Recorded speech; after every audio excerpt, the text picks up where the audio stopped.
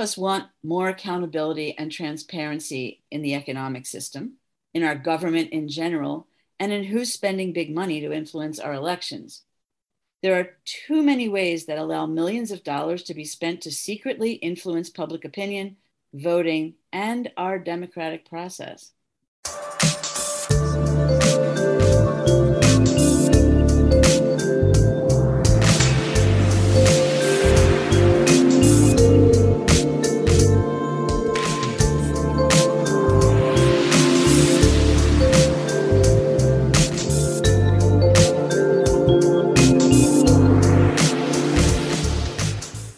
Hi, welcome to the Shrinks on Third, our psychology and social justice podcast.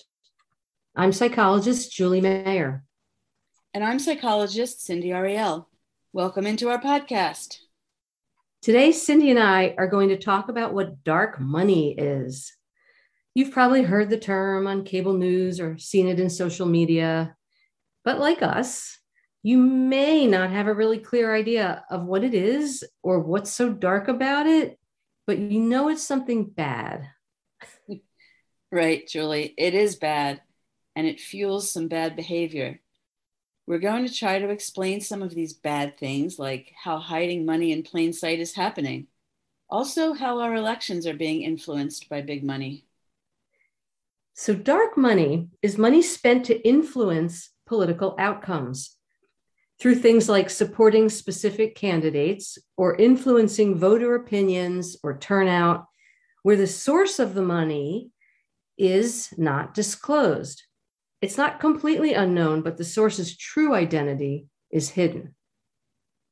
First, let's explain the two main types of money that are used to influence elections. There's hard money, or the traditional political spending, and soft money, or outside political spending. So hard money is not dark money. Its spending limits are kind of limited and relatively transparent. We know where hard money comes from and what it's being used for with groups like candidate committees, political parties, traditional political action committees, PACs. PACs are created to raise and spend money to support or to defeat candidates.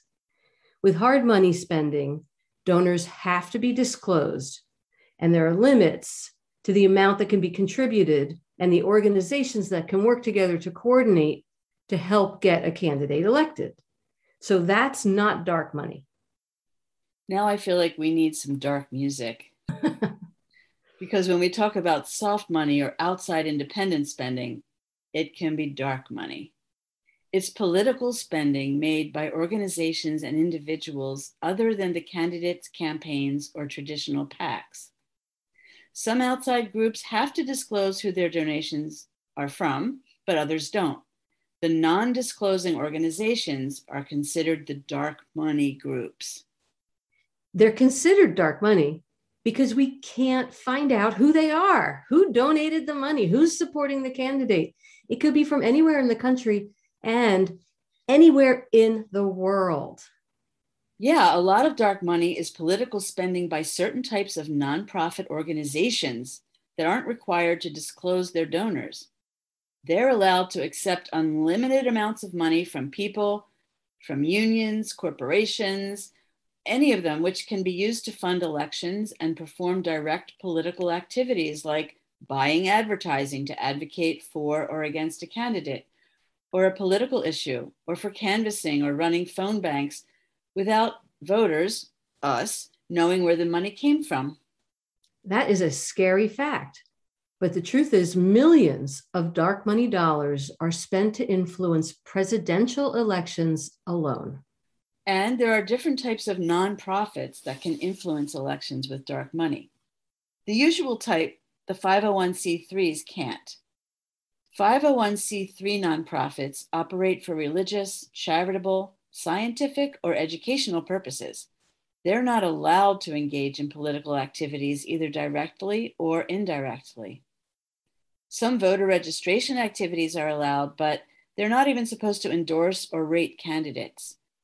Donations to these organizations are tax deductible as charitable donations, and so their information is public.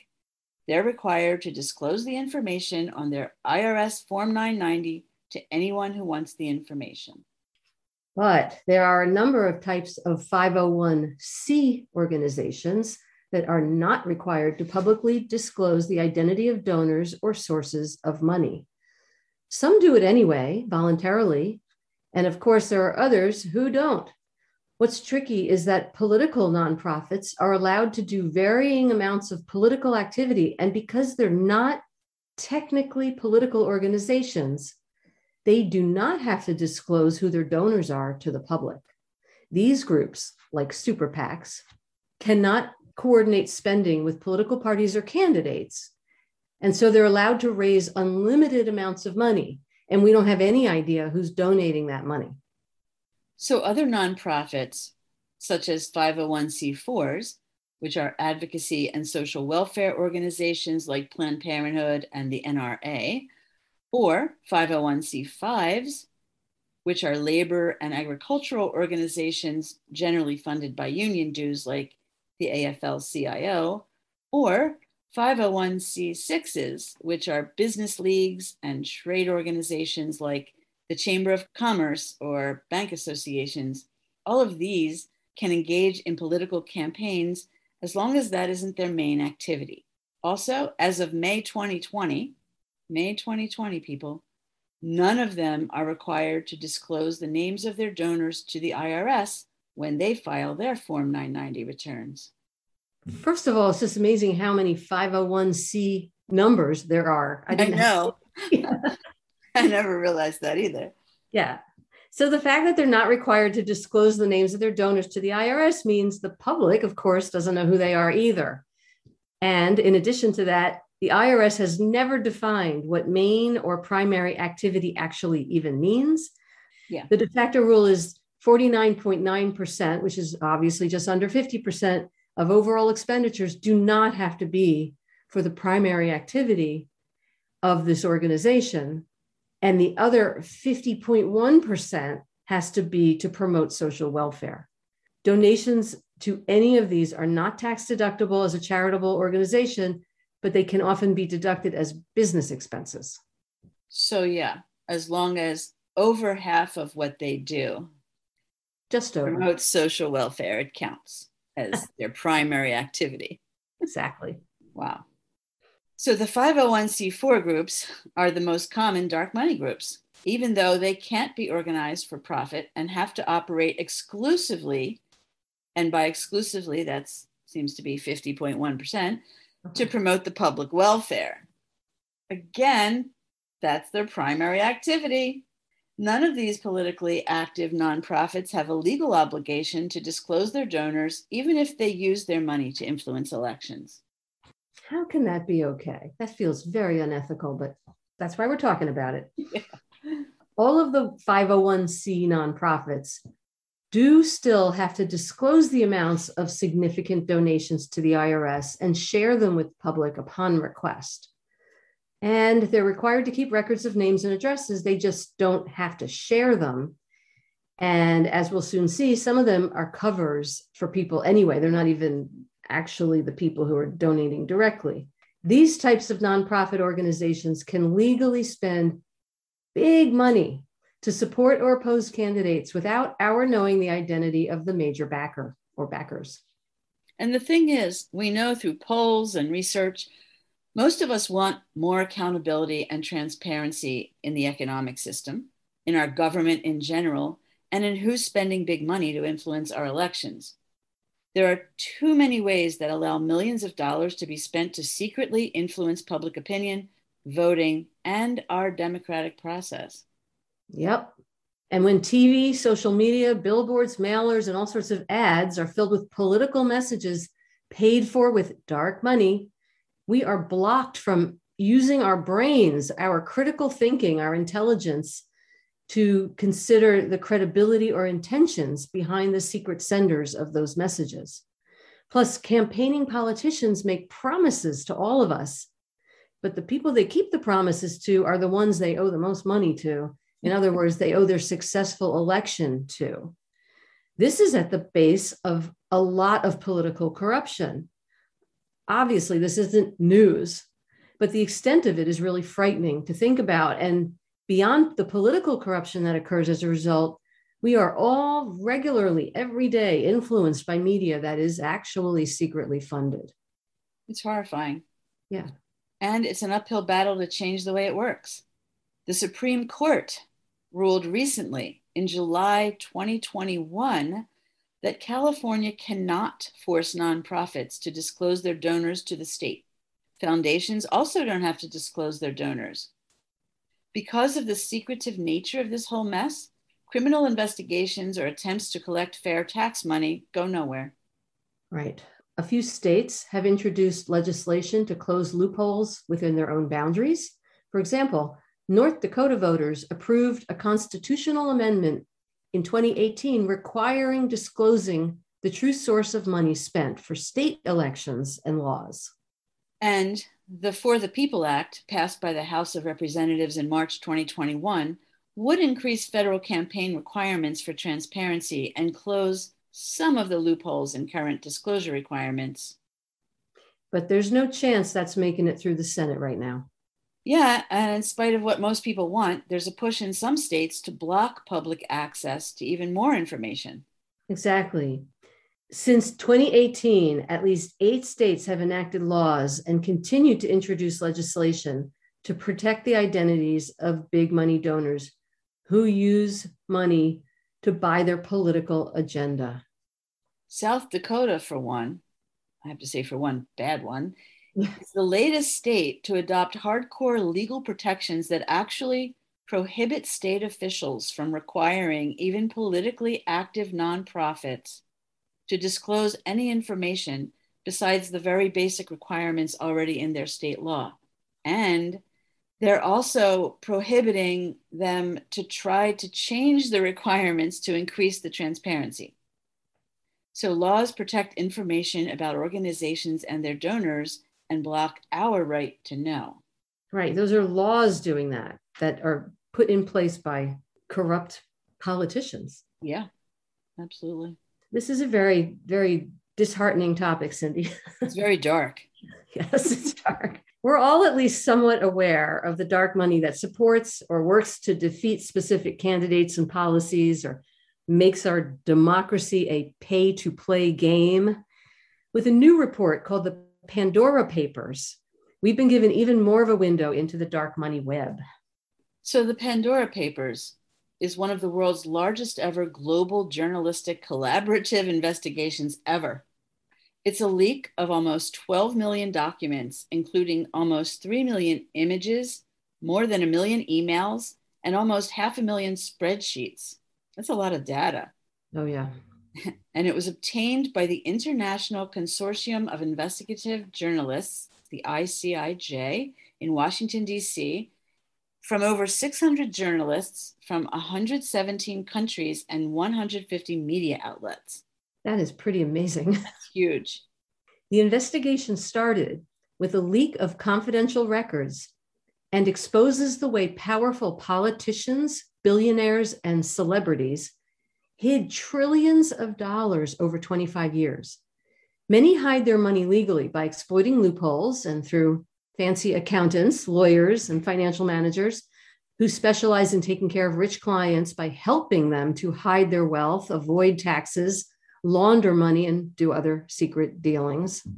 There are professionals in that world who specifically know how to hide the identities of the rich and famous through things like shell companies, trusts, and foundations in countries that have little or no taxes and don't ask a lot of questions about where money comes from or where it's going. This makes it very hard for regulators or for the public to trace or find out about. Even some major religious leaders, of course, drug dealers, business owners, doctors, and other affluent people have been hiding investments in yachts, jets, mansions, beachfront property, and other assets that are hard to trace. I just have to say, religious leaders, how hypocritical is that? I know. The assets used to hide money, such as real estate and yachts, are hard to trace because they're bought through complicated purchases that are not direct. By moving money between banks and other creative financing moves that is really beyond our capacity to imagine, not to mention even understand. Some of this is legal, although the Pandora Papers also, it includes documentation of possible financial crimes like money laundering. The files in the Pandora Papers expose how some of the most powerful people in the world, including more than 330 politicians from 90 countries, use secret, offshore, and anonymous companies to hide their wealth in what are called tax havens or secrecy jurisdictions.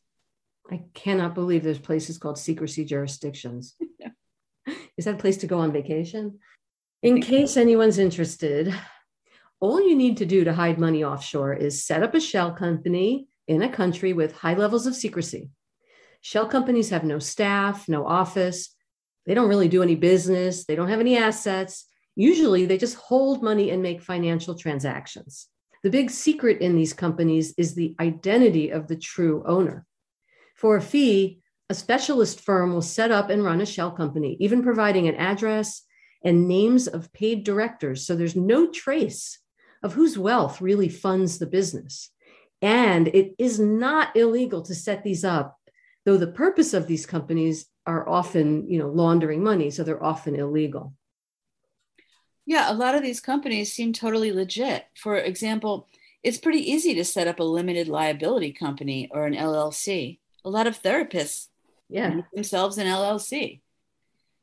I don't think they're hiding money. Not therapists, mostly. In some states, though, you don't even have to give names of members or managers when you set it up. LLCs are a valid type of corporation, but they can easily be used to protect a person or group from tax liabilities or legal risks or to launder money. And they can be used to raise money and help disguise the source of money donated to support a political candidate. I didn't realize you could do that with an LLC. Right?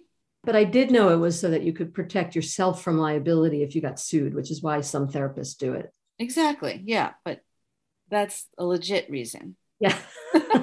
That's not what we're talking about here today. Interestingly, the investigation reported by the Pandora Papers revealed a system of tax evasion that includes states in the US, but doesn't implicate any major US businesses or political figures. Apparently, the US is serving as a tax haven for many people and companies overseas. We have lower tax rates than other developed nations, so a lot of wealthy Americans no longer need to go offshore to other countries to hide their wealth. So it's so interesting that all of that data didn't give up any names of anybody in the US. Amazing. And because, while we found through the Pandora Papers that the US is a tax haven itself, and it did reveal some of the other countries and businesses, such as a firm in Central America that helps Americans hide their assets when they're facing criminal investigations or lawsuits, but no specific US businesses or CEOs were called out in the leaks because their names were hidden so well. Some states, specifically Nevada and South Dakota, were called out for letting their states be tax havens, where foreign nationals can move their money in state-based companies. These two states especially have financial secrecy laws that work even better than some offshore havens, which makes the US one of the largest tax havens in the world. Should we be proud? We used to have to go to other countries for that, but not now. Some, corrupt people figured out a way they could make money. Keep it at home. Yeah. So even, for example, the King of Jordan was found to own properties in DC and California worth over $100 million purchased through secretly owned companies for tax purposes. Wow. Avoiding taxes by taking advantage of loopholes in the law is technically legal because they are loopholes, but it's unethical. There are also a number of legitimate reasons people might hold money in different countries, like protection from criminal attacks or unstable governments. They want to move it out of the country that has the unstable government. But using a network of secret companies to move money around and to move assets around is the perfect way to hide criminal activity. And a lot of criminals do it. So the Pandora Papers isn't the first leak of this kind of information, but it is the biggest. And every time these leaks do happen, people get activated to push for more transparency and laws to end tax evasion. But what we also learned through the Pandora Papers is that a number of the very people we go to end these types of secretive dealings are actually involved in them. Right. That would be called corrupt politicians, just to be clear. And apparently your religious leaders that you go to, I don't know. Yeah, them too. Ask advice and pray with. They have hidden money in South Dakota.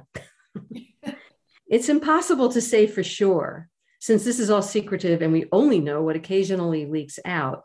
But ICIJ estimates that the amount of money hidden offshore ranges from $5.6 to $32 trillion. That would add up to hundreds of billions of dollars in lost tax revenue for governments worldwide. Imagine the people we could feed, educate, and take care of with even the share that belongs to the US of that money. That amount of money could save a lot of lives. Mm-hmm.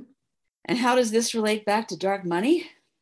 Opaque nonprofits, that means ones that aren't transparent, and shell companies can give unlimited amounts of money to super PACs, which can raise and spend unlimited amounts of money. They can't give money directly to candidates, so they're exempt from limits on fundraising and spending that regular PACs have to go by. But they can give huge amounts of money to a cause. I don't know, like the NRA or anti-abortion groups. Yep. Or they can use it for their own purposes, like advertisements for big oil or some other thing that we hate. For example, super PACs are legally required to identify all donors to the Federal Election Commission, the FEC, and therefore to the public monthly on election years. So you might think that super PACs are transparent, except that it isn't true when the donor is a shell corporation or a nonprofit that doesn't have to disclose its donors.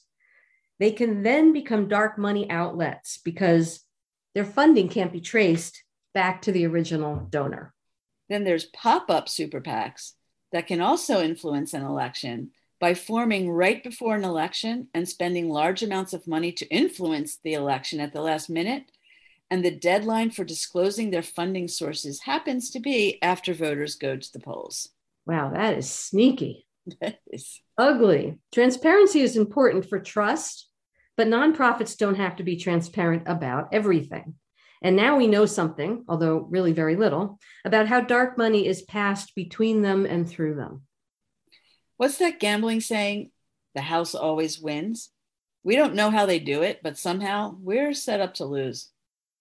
And now we have proof positive that the powerful wealthy hide their money, don't pay their fair share of taxes, if they even pay any at all, which some don't, and they influence elections, which are more and more skewed toward the rich and powerful. And I just want to say that this is such a huge issue, and it keeps getting bigger. And the people who hide their money and manipulate others are really terrible people. They might not think they are, but they are. They could be using their money for good, to heal the world, to save people's lives, to help them, to improve health. Instead, they're greedily hiding it. Who needs all that money anyway? Why are they hiding it? And they're using it in evil ways to force policies that most of the time are terrible for people, other than for the very rich. Absolutely right, Julie. And to our listeners, if you're interested in learning more, check out opensecrets.org. This is a research and government transparency group that tracks money in politics and its effect on elections and policy. And it explains a lot of this stuff. If you can tolerate more. Anyway, thanks for joining us today. You can find us at shrinksonthird.com and follow us on Twitter, Instagram, and Facebook at Shrinks on Third. Till next time. Take care.